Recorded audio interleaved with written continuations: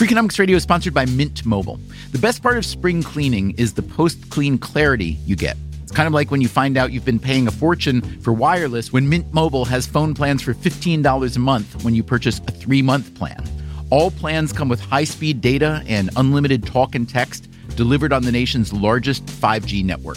To get this new customer offer and your new 3-month unlimited wireless plan for just $15 a month, go to mintmobile.com/freak. That's mintmobile.com/freak. Cut your wireless bill to $15 a month at mintmobile.com/freak.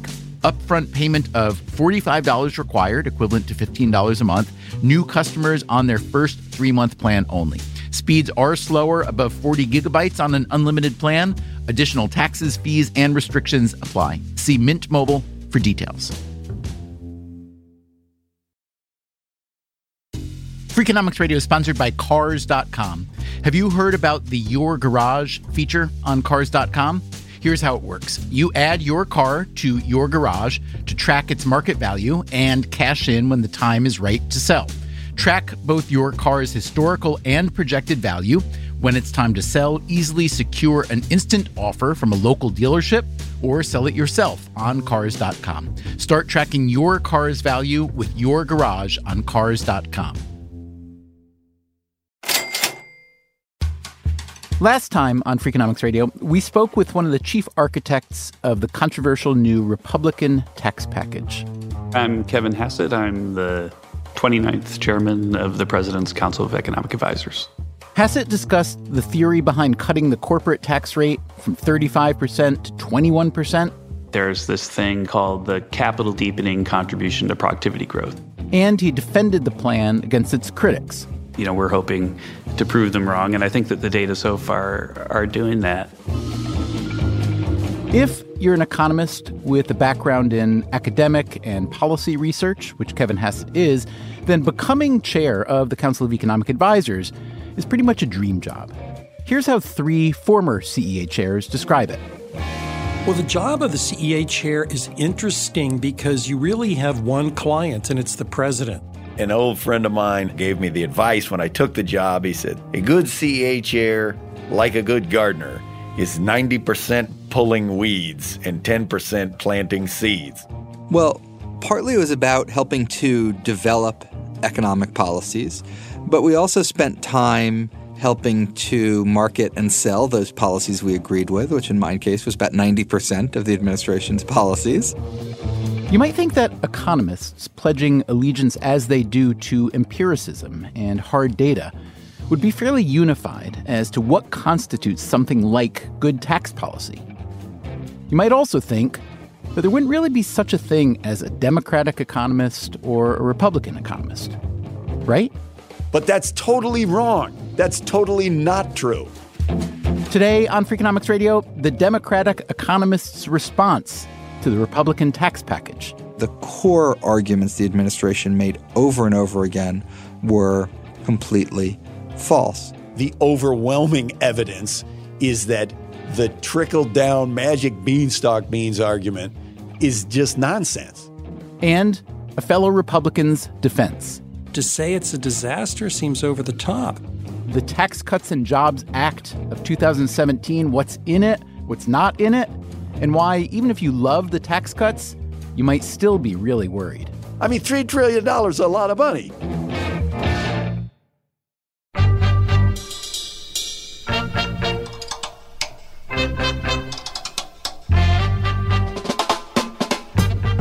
From WNYC Studios, this is Freakonomics Radio, the podcast that explores the hidden side of everything. Here's your host, Stephen Dubner.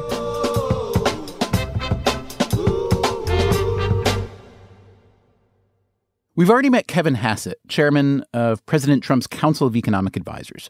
Time now to meet our 3 former CEA chairs. First, Glenn Hubbard.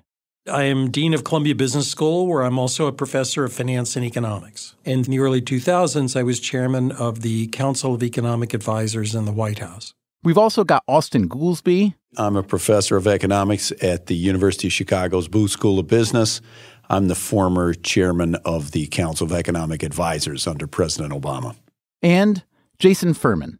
I'm a professor of practice at the Harvard Kennedy School and was chairman of the Council of Economic Advisors from 2013 through 2017. But we should say that your government service and quasi-governmental service is even more substantial than that, right? Can you talk about your other posts with CEA and NEC and World Bank? Sure. I was at the Council of Economic Advisors and the National Economic Council during the Clinton administration. In between those, I spent a bit of time at the World Bank. And then I was in the White House for all 8 years of the Obama administration. Gotcha. Okay, so when Donald Trump talks about the swamp, you are the swamp, Jason. You I would like to think I've spent more time on tax policy than any other policy topic.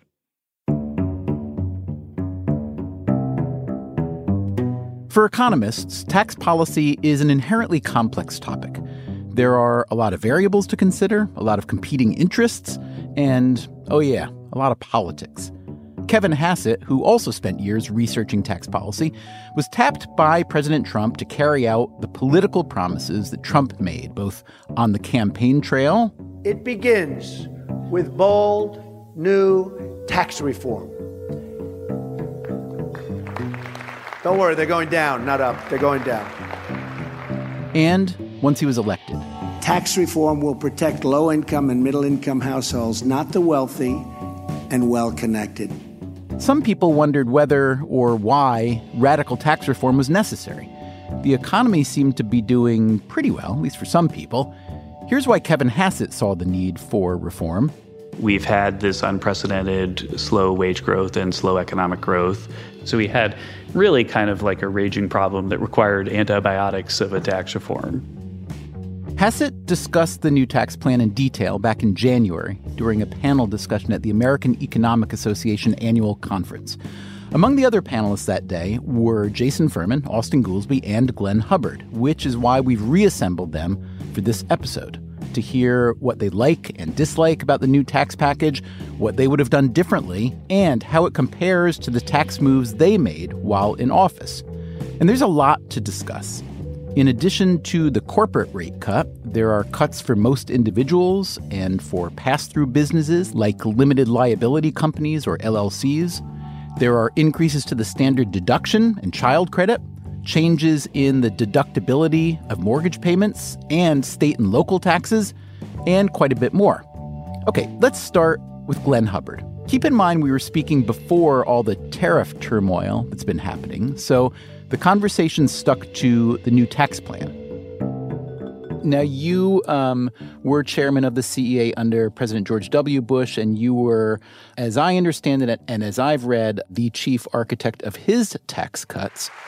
I believe in the energy and innovative spirit of America's workers, entrepreneurs, farmers, and ranchers, so we unleashed that energy with the largest tax relief in a generation. Which lowered the highest personal income tax rate, reduced the rate on capital gains and dividends. Now, Democrats especially, but a lot of Republicans in hindsight say that these cuts, that tax plan, did not accomplish the job and wage growth that you and President Bush promised. Because we acted, our economy is growing again and creating jobs, and nothing will hold us back. I'm just curious to know in hindsight how you would assess that tax policy of yours. Well, it's a great question. You know, the decade that followed the original 2001 tax plan, you mentioned acts that were both 2001 and 2002 and 2003 in your question. That decade had a lot going on, including 9/11, including recessions. It's very hard to parse things out. I think cuts in marginal rates that President Bush advocated were definitely the right policy. There were things in the 2001, 2003 tax acts that I thought were actually quite expensive and probably contributed little to economic growth. But I think on balance, it was still the right policy. It's also, I mean, a big variable in there is a couple very expensive wars, yes? Was that part of the original projection? Definitely. Well, no, of course it wasn't in the original projection. Interestingly, you know, when Bush campaigned in 2000, you know, the prospect of good times ahead was clearly there. Yeah, we were in the great moderation for a while Absolutely. there, weren't we? More recently, you worked on Mitt Romney's economic plan when he ran for president in 2012. Then during the 2016 election, when you were asked if Donald Trump had sought your economic advice, you said he has not. It's hard for me to believe any economist is advising and giving the crazy economic policies he's espousing. So, Glenn, now more than a year into the Trump administration, how crazy are overall, would you say, his economic policies? In other words, what you were hearing during the campaign, does the reality seem a lot more sensible or no? I think I'd answer it on two levels. The reality seems much more sensible at a low-frequency level, meaning if you just focus on the big ideas. So the tax bill that the administration just got through Congress, I thought was largely very positive for the economy. The trend in regulation that President Trump has championed on cost-benefit analysis and a sounder approach to regulation makes a lot of sense. The appointment of Jay Powell at the Fed, that's all good. The noise, the tweets, the stepping on your own lead with comments, that's unfortunate. But if you focus on the few big things, I think they're awfully good. Okay, so let's talk about the tax reform and the new set of tax laws now. Let me ask, firstly, why did we need tax reform now? So a layperson like me might say, well, employment is high, stock markets are at record highs, corporate profits are very strong. What problems was this tax act trying to solve? Well, it's a great question. I always say to people in public policy, it's a Jeopardy test. If the act is the answer, you have to guess the question. And here, I think I would start with the corporate piece of the tax reform. That's what this was all about in terms of economics. The U.S. had become very uncompetitive in the location of businesses. And it was a millstone we were carrying around our neck. And it wasn't just about corporations. It was about investment in the United States and wages. In the U.S., because a lot of businesses are not corporations, any tax reform has to open them up too. And I think that's why the bill became very, very large and very, very complicated. But I think at its root, it was about corporate taxation, business taxation, and it was aimed at the long run. So it wasn't trying to be stimulus. It was trying to build capital and productivity for the long run.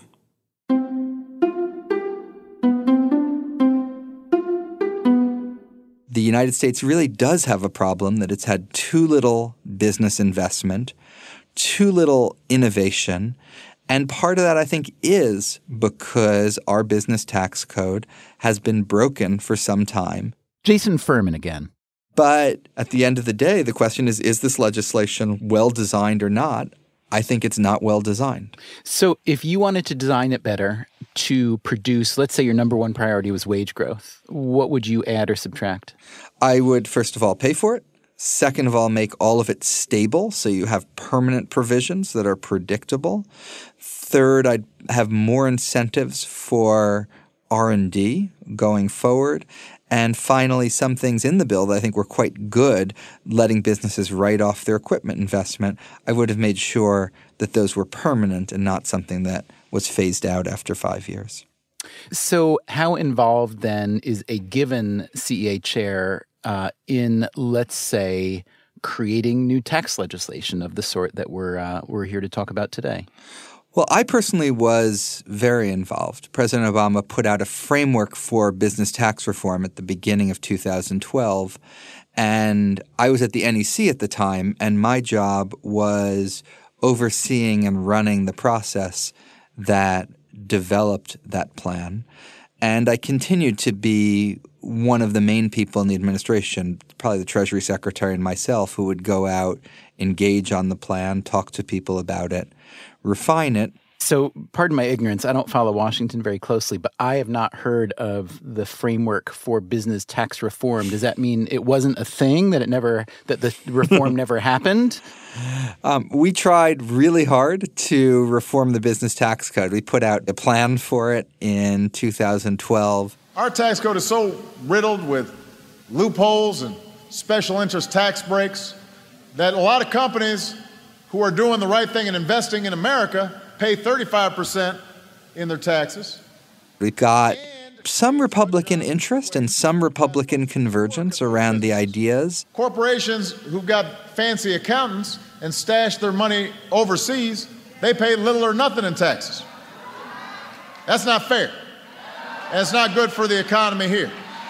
But never got all the way there, and I think that was partly because we had this quaint idea that the whole thing should be paid for, and it turns out that's a lot more difficult politically. In the end, it always comes back to politics, because it turns out politics is very political. Austan Goolsbee again. I was a big advocate, as you know, or you can go back and look at my public record, that we ought to be thinking through how to be able to reduce the corporate tax rate on the books. It was always my desire to do it 1986 style, where we paid for it, but I don't object in spirit to cutting the rate. Obama called for lowering the corporate rate to 28%. Trump initially called for cutting it all the way to 15%, but settled on 21%. And with a Republican majority in both houses, Trump did get it all the way there. So, how do Democrats like Goolsbee feel now? I would have liked to have seen it done at least with some awareness of this issue of not just wanting to have windfall gains, that you're just handing large amounts of money to people for things that they already did, because that has a low bang for the buck. I think you're going to, over the next 2 to 4 years, see a whole lot of discussion by corporations themselves, probably different ones than the ones who got the benefits, who say, wait, hold on, now we're phasing out the R&D tax credit? Why did we do that? We should point out that Goolsbee, by the time he became CEA chairman, had known Barack Obama for years. Well, I've been at the University of Chicago for 23 years. President Obama was he was a professor over at the law school. We had a bunch of common friends.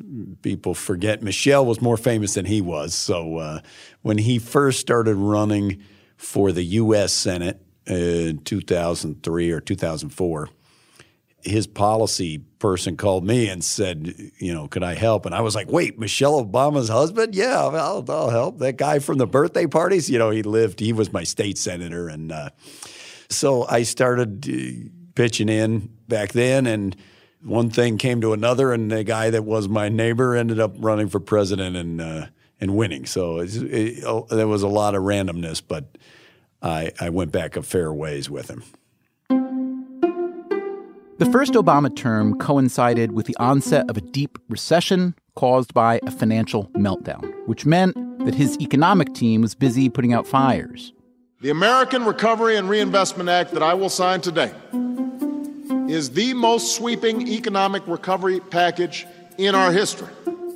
If you go back and look at the stimulus, it's really basically about 1/3 short-run stuff that was about traditional stimulus. It was about 1/3 longer-run oriented things like infrastructure and stuff that would take a while to come out the door. And it was about 1/3 tax cuts.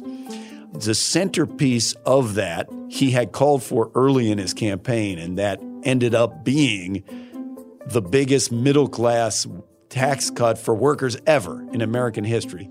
We've passed a broad and sweeping tax cut for 95% of American workers. It was called the Making Work Pay tax credit. It was basically giving you an income tax cut, crediting you for how much you're having to pay in payroll taxes. Make no mistake, this tax cut will reach 120 million families and put $120 billion directly into their pockets. And it includes the most American workers ever to get a tax cut. And I think that kind of puts the cherry on the sundae, if you want to think of it that way, when thinking about this tax bill that President Trump passed. Their argument essentially was, well, the middle class has been squeezed, therefore we need a tax cut, and arguing that will help the middle class through a kind of a trickle-down mechanism. The overwhelming evidence is that the trickle-down magic beanstalk beans argument that this will lead to, what did President Trump say, 4.5% growth, and that's conservative, is just nonsense. That's nonsense. We've done this before. It didn't work. So as Kevin Hassett was giving his talk at the American Economic Association conference, he was offering evidence, empirical evidence, for why the Trump tax cuts will produce the desired effect of a more stimulated economy, rising wages especially, and so on. You, meanwhile, sat on the stage close to him, and you looked like you just wanted to vomit. And just about every slide he showed or everything he'd say, you would either verbally or with your eyes kind of roll them and make clear that you felt the empiricism that was being offered in defense of the policy was just not worthwhile empiricism. So give me, if you would, maybe the most grotesque example, in your view, of an empirical argument being put forth by the Republicans that you think is either nebulous or outright wrong. Well, if I roll my eyes, I shouldn't have, and I apologize for doing that because that's disrespectful, and I don't usually. It'd be better if we had more civility in our discourse. Now, I will say that in this presentation, I felt that it was heavily shading factual information to be cherry-picked to make it seem like something had something to do with Donald Trump or the tax code when it was rather obvious that it didn't. Putting up numbers that span the Great Recession and say, well, look, from 2007 to 2016, wages were really bad. And then starting in 2017, wages start going up. Now, obviously, there was a tremendous drop in the beginning of the 2007 to 2010 period. But if you just go get the data the last 4 or 5 years, there has started to be progress of middle-class wages. And the Trump argument that through 2016, the real unemployment rate he claimed was over 50%. And almost literally overnight, January 20th, he began bragging that unemployment's at the lowest rate it's ever been. Unemployment is down 0.2 point since Donald Trump took office. He inherited the lowest unemployment rate of any new president in a half century. If they put up a graph, check the dates. Just look at it.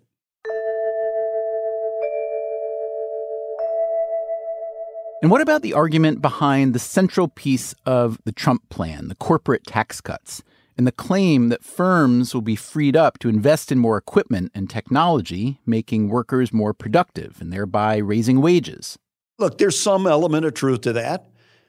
Now, you should know there are also economists who've been arguing literally the opposite, saying that the reason that the wage share has been going down as a share of the total economy is that we've made capital so cheap that companies are replacing people with machines. So replacing people with machines would kind of in the spirit be going the other way. But his argument goes back to this stuff we were talking about. How much do you think that's going to trickle down to workers?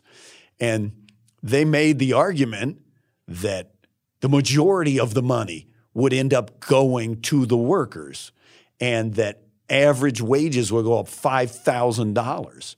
And they take evidence like the announcement that Apple made that they were going to give some bonuses and bring back this money as evidence that that's the beginning of their process. The money Goolsby's talking about here are the billions of dollars that Apple is repatriating now that the new tax rules are in place. Apple's going to clear, after tax, they're going to clear probably $225 billion. And the question is, what's going to happen to $225 billion? Now, as a side note, confusingly, for a lot of this quote-unquote offshore money, it's actually been in the United States in U.S. financial institutions. It's just classified as not U.S. profits, so it hasn't been paying taxes. One thing that's really important to understand, most of that money is here in the United States already. It is labeled as an accounting matter as on the balance sheet of an Apple subsidiary, but that Apple subsidiary happens to have already held the money in the United States. So there's not really a lot of money moving except in an accounting sense. Okay, so as I understand it, Apple, in announcing that it's repatriating or relabeling maybe this huge pile of cash, they are taking advantage of, as I understand it, a one-year amnesty that allows them to pay 15.5% on cash holdings and 8% on non-liquid. Is that right? It's not a one-year amnesty. It's actually required that. Oh, it is. You don't actually have to bring it back, but you get taxed whether or not you bring it back, and then you can bring it back anytime you want to at the rates you said. So that's happening. And then additionally, Apple says that they'll be investing a huge amount in labor and facilities in the U.S. So with something like that, and I'm guessing you dealt with Apple a lot while you were with the CEA in the Obama White House. How are we to think of that kind of announcement and those kind of moves? How legitimate, how substantial is it versus window dressing in public relations? I think it's 100% window dressing, and a top executive at Apple admitted that to me when I was in the Obama administration. He was talking at repatriation, and I said, simple question, if you have great investments that you could make in the United States, what's holding you back? They already had a lot of cash in the United States, and they could borrow in the bond market. And he said, well, it's not really – we can invest all we want, but then maybe there's some other companies that this would help. I mean, you'd have to be pretty dumb if you weren't making an investment last year that would have been profitable just because the money was on a different balance sheet. Apple had a lot of different ways to get money. So I don't think the repatriation is the right way to go. I do think, though, it's a better tax system that lets you move your money back and forth freely whenever you want. I think that is a bit more efficient. I think the bill is right about that. The bill is right to do a one-time charge on the money that you have overseas. The problem is that going forward, it still makes it too easy to pretend that your money was made in Ireland or the Cayman Islands and thus to avoid paying taxes on it really anywhere. The only thing I'd observe is Apple's going to clear $225 billion, and they pledged something like 0.1% of that in the form of higher wages.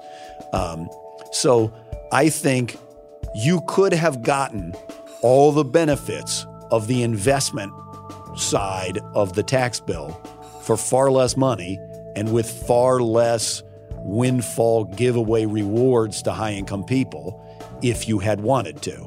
But clearly they did not want to, and that's why they passed the bill they did. The way I think about it is the corporate tax had discouraged investment in the United States, both incremental investment by American companies, but also by both American and foreign firms deciding where to locate plants and jobs. That, again, is Glenn Hubbard, who chaired the CEA under George W. Bush. So that was really the big deal. The chain goes something like this. The larger investment leads to more capital, which leads to higher productivity because workers now have more capital to work with. And in a competitive market, that means higher wages. That is going to pay very large dividends to the American economy. I think it was very brave to seek such a large rate cut. I'm glad it's there. But to say it's a disaster seems over the top. I mean, after all, President Obama wanted to cut the corporate rate to 28%. I assume he didn't want to do that randomly. Not randomly, but as Goolsbee and Furman point out, Obama proposed to offset the corporate rate cut so that it would pay for itself, so that it wouldn't add to the deficit, which the Trump cuts likely will, to the tune of roughly $1.5 trillion. There's a tax law not that far away from the one that passed that I think would have been great, but, in another sense, it's $1.5 trillion away from the one that passed. Coming up after the break, what's the problem with the deficit? The problem of the deficits is you have to pay back the money. Also, what's the worst thing about the new tax package? The worst thing is something that isn't in it. And what else do the Democrats hate? The repeal of the individual mandate, I think, is really unfortunate. That's coming up right after this.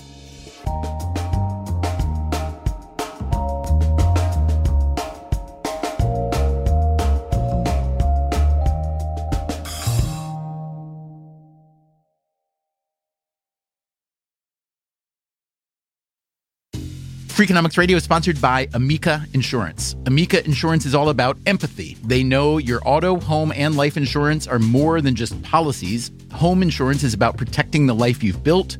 Auto insurance is there to protect you on the road ahead. That's why Amica takes a consultative approach to help protect what matters most to you. They are a customer-owned insurance company that puts your needs first, and their representatives are available 24/7 for claim-related matters. As Amica says, empathy is our best policy. Freakonomics Radio is sponsored by Southern Company. Southern Company has a vision of a resilient energy future, and every day they put it in motion. They are investing in carbon-free nuclear, along with wind and solar power, as part of their balanced approach in the transition to a net zero future. They are creating jobs, helping communities thrive, and meeting demand for carbon-free energy that is affordable, reliable, and safe for all. They are committed to working towards an even better tomorrow. Learn more at southerncompany.com. Freakonomics Radio is sponsored by FedEx. Dear small and medium businesses, no one wants happy customers more than you do. So you need a business partner just like you, like FedEx, who understands your passion for serving your customers because they have the same commitment towards you. That's why FedEx offers you picture proof of delivery, packageless and paperless returns, as well as weekend home delivery to 98% of the U.S. population on Saturday and over 50% on Sunday. See the FedEx service guide for delivery information. Trust FedEx for timely deliveries. See what FedEx can do for your business. Absolutely, positively FedEx.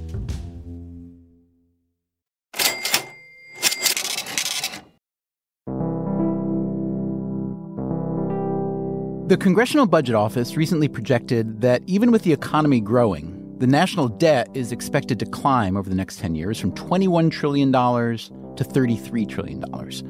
This is in large part due to the huge tax cuts and recent Republican commitments to boost military and domestic spending, which is not the sort of fiscal conservatism that Republicans like to say they're known for. The Democratic-aligned economist Austan Goolsbee says there's a wrinkle in the new tax package that might make those numbers even worse. The individual tax cuts are set to expire after several years, and along with other tax changes, could mean higher taxes down the road for many lower and middle-income people. And the Republicans are responding by saying, no, but we'll never let that happen. We'll just extend all of those things when they're about to expire. Okay, but then it doesn't cost $1.5 trillion. It costs more like $3.5 trillion. And if you're going to give up $3+ trillion of revenue, it's perfectly appropriate. There's nothing inappropriate about asking, how much bang for the buck are we getting for $3 trillion? I mean, $3 trillion is a lot of money.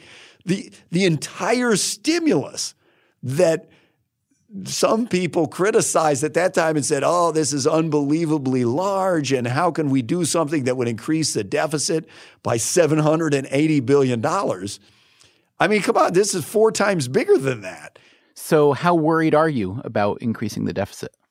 I do not think that the U.S. is in a situation in which we're right on the cusp of some fiscal-based crisis that the markets are going to say, oh, now maybe they're Greece and the interest rate is going to shoot through the roof.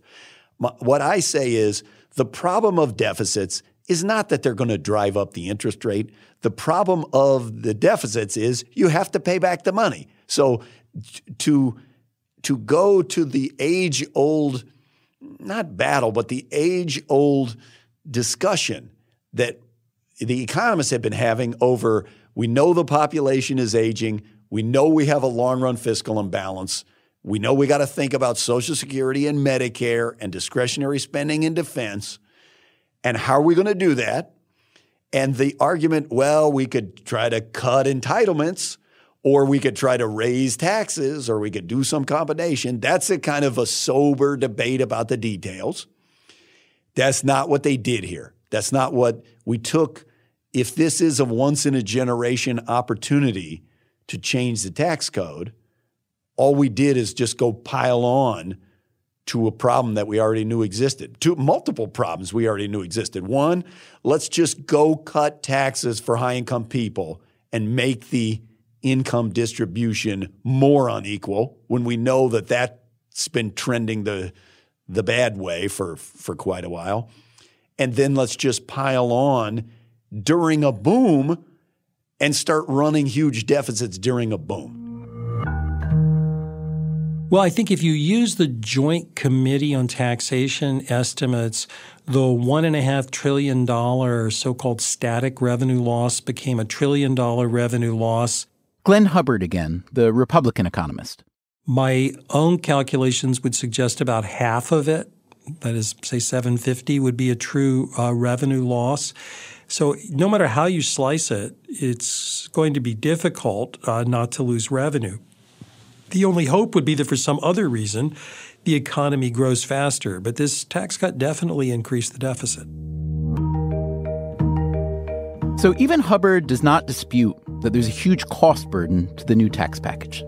On the other hand, the individual cuts that Hubbard helped shepherd through under President Bush and the individual cuts that Goolsbee helped shepherd through under President Obama, they didn't do much to address the bigger, longer-term trend of wage stagnation. And that, as current CEA Chairman Kevin Hassett reminds us, was why the current Republicans felt compelled to make such a big play.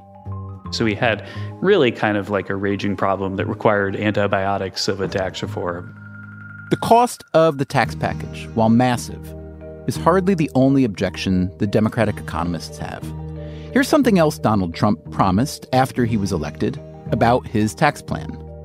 Tax reform will protect low-income and middle-income households, not the wealthy and well-connected. And this.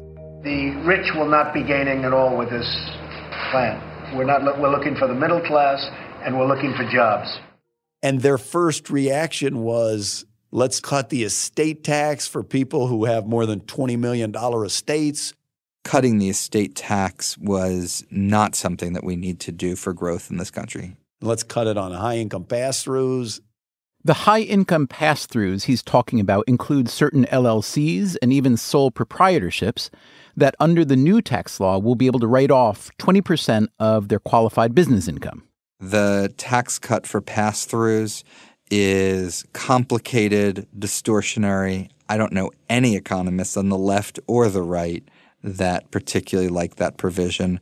I believe it was Glenn Hubbard who said he did not like that change, even though he's on the Republican side, because it would lead to a lot of people spending a lot of time setting themselves up to be tax advantageous, which is kind of the wrong way to be spending your time generally. Yeah, exactly. The tax code should tax similar activities at similar tax rates. And now all of a sudden you can make an arbitrary label change and save 20% off your taxes. That's going to lead to a lot of distortions, a lot of extra effort.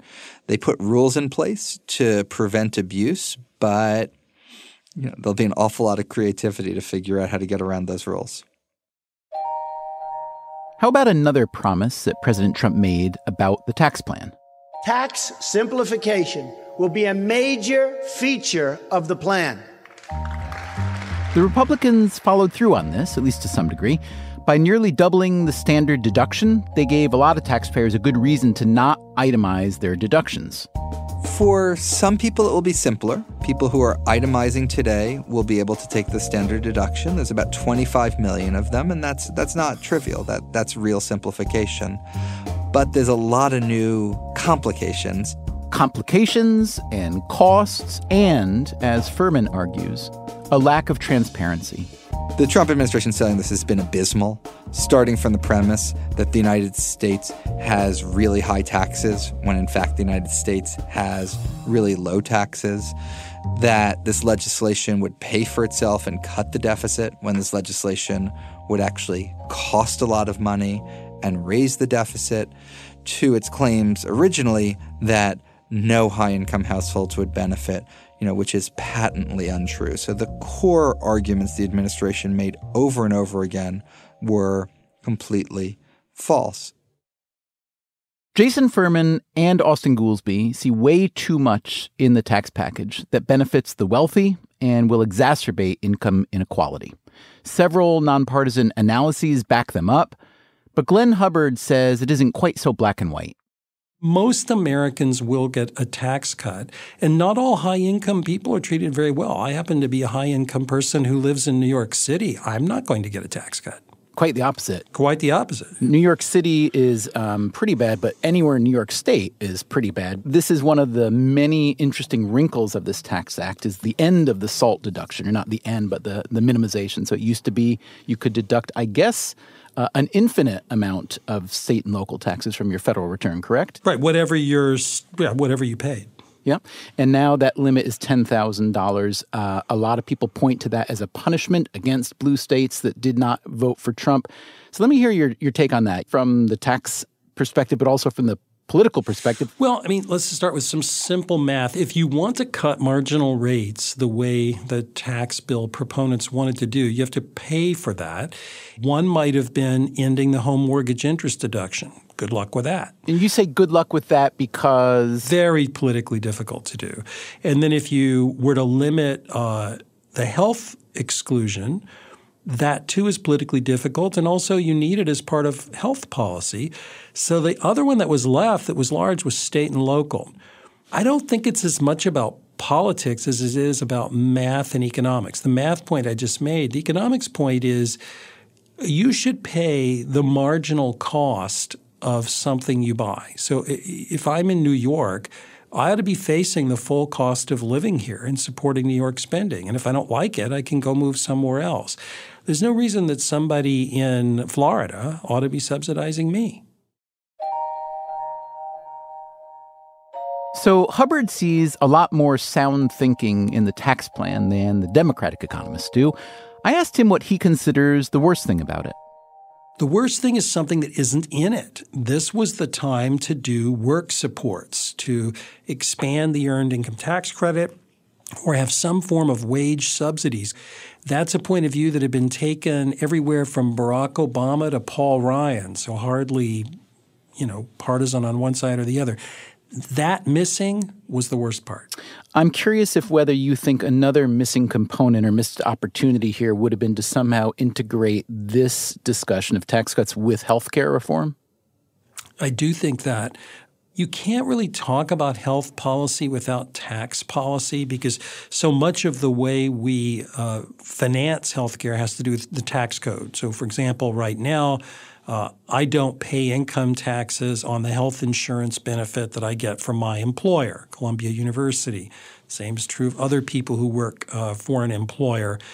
That tax treatment plus the way we tax and subsidize benefits for lower income people is important, and we should have discussed it. The new tax bill did not, however, completely ignore healthcare. In a move that infuriated congressional Democrats, it eliminated the Affordable Care Act's individual mandate, which imposed a penalty on people who did not buy health insurance. Here's Jason Furman. The repeal of the individual mandate in this bill, I think, is really unfortunate. Millions more people will lose their health insurance. Premiums will go up. And that was a policy that originally was actually a conservative idea and a way of solving what would otherwise be a market failure in the health insurance market. The Affordable Care Act, among the signature achievements of the Obama administration, and the Tax Cuts and Jobs Act, almost certainly the signature achievement to date of the Trump administration, wouldn't seem to have much in common. But, as Furman points out, they do. There's not political buy-in to this, a little bit like there wasn't political buy-in for the Affordable Care Act. In years past, it was a different story. A lot of landmark legislation in the United States had huge bipartisan participation. The 1935 Act that created Social Security was supported by 90% of Democrats in Congress and 75% of Republicans. The Civil Rights Act in 1964, 60% support from Democrats and 76% from Republicans. The 1965 Act that created Medicare, 81% of Democrats, 50% of Republicans. Now, how about the Affordable Care Act? 0% of congressional Republicans voted for it. And the tax bill we've been discussing today, 0 Democratic support. And that will guarantee, prolonged fighting over these tax cuts for years to come. Well, that's something to look forward to, isn't it? This kind of hardcore party tribalism, which used to be a bug in our political system, is now a feature. We will be exploring that idea in a future episode of Freakonomics Radio, which will offer a new twist on the old view of Washington. Most people have heard Washington is broken, and yet the core idea here is that Washington isn't broken. In fact, Washington is doing exactly what it's designed to do. And what is Washington, at least modern Washington, designed to do? The U.S. political system is a full-fledged industry. It's thriving, even as the customers of that industry are actually enormously dissatisfied. That's an episode you'll hear not too long from now. Meanwhile, coming up next time on Freakonomics Radio, we speak with a man who makes medicine look really easy. Often they're very simple, cheap systems, like a checklist that can get really great results. Of course, it's not always so simple. In healthcare, for your 13 organ systems, we have 60,000 different diagnoses, 60,000 different ways your body can fail. And we have generated 6,000 drugs, 4,000 medical and surgical techniques and procedures, plus an uncounted number of ways to prevent those conditions. And we're trying to deploy that capability town by town to every person alive, regardless of their ability to pay.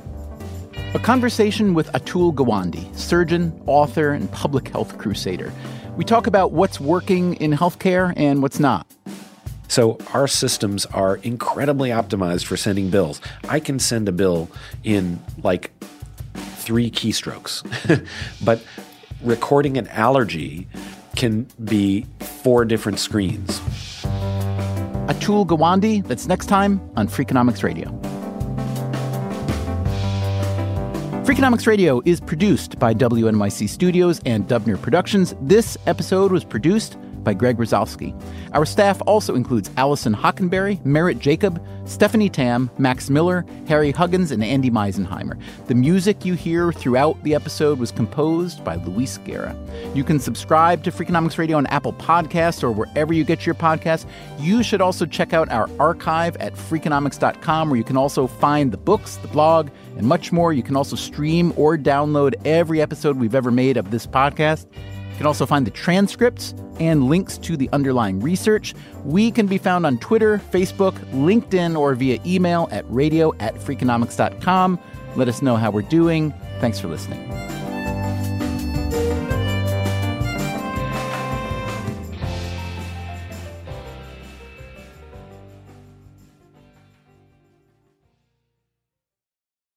Just in and so good. Thousands of summer deals at your Nordstrom Rack store. Save up to 60% on new arrivals from Vince, Rag & Bone, Adidas, Joe's, Marc Jacobs, and more. Great brands, great prices every day at Nordstrom Rack. But hurry for first dibs. Get your summer favorites up to 60% off at Nordstrom Rack today. Great brands, great prices. That's why you rack. Life is a highway, and on it there will be many chicken sandwiches. But there's only one McCrispy. So go ahead and hit the turn signal if you know about this juicy gem of a detour. Freakonomics Radio is sponsored by Capital One Bank. With no fees or minimums, banking with Capital One is the easiest decision in the history of decisions, even easier than deciding to listen to another episode of your favorite podcast. And with no overdraft fees, is it even a decision? That's banking reimagined. What's in your wallet? Terms apply. See CapitalOne.com/bank. Capital One N.A. member FDIC.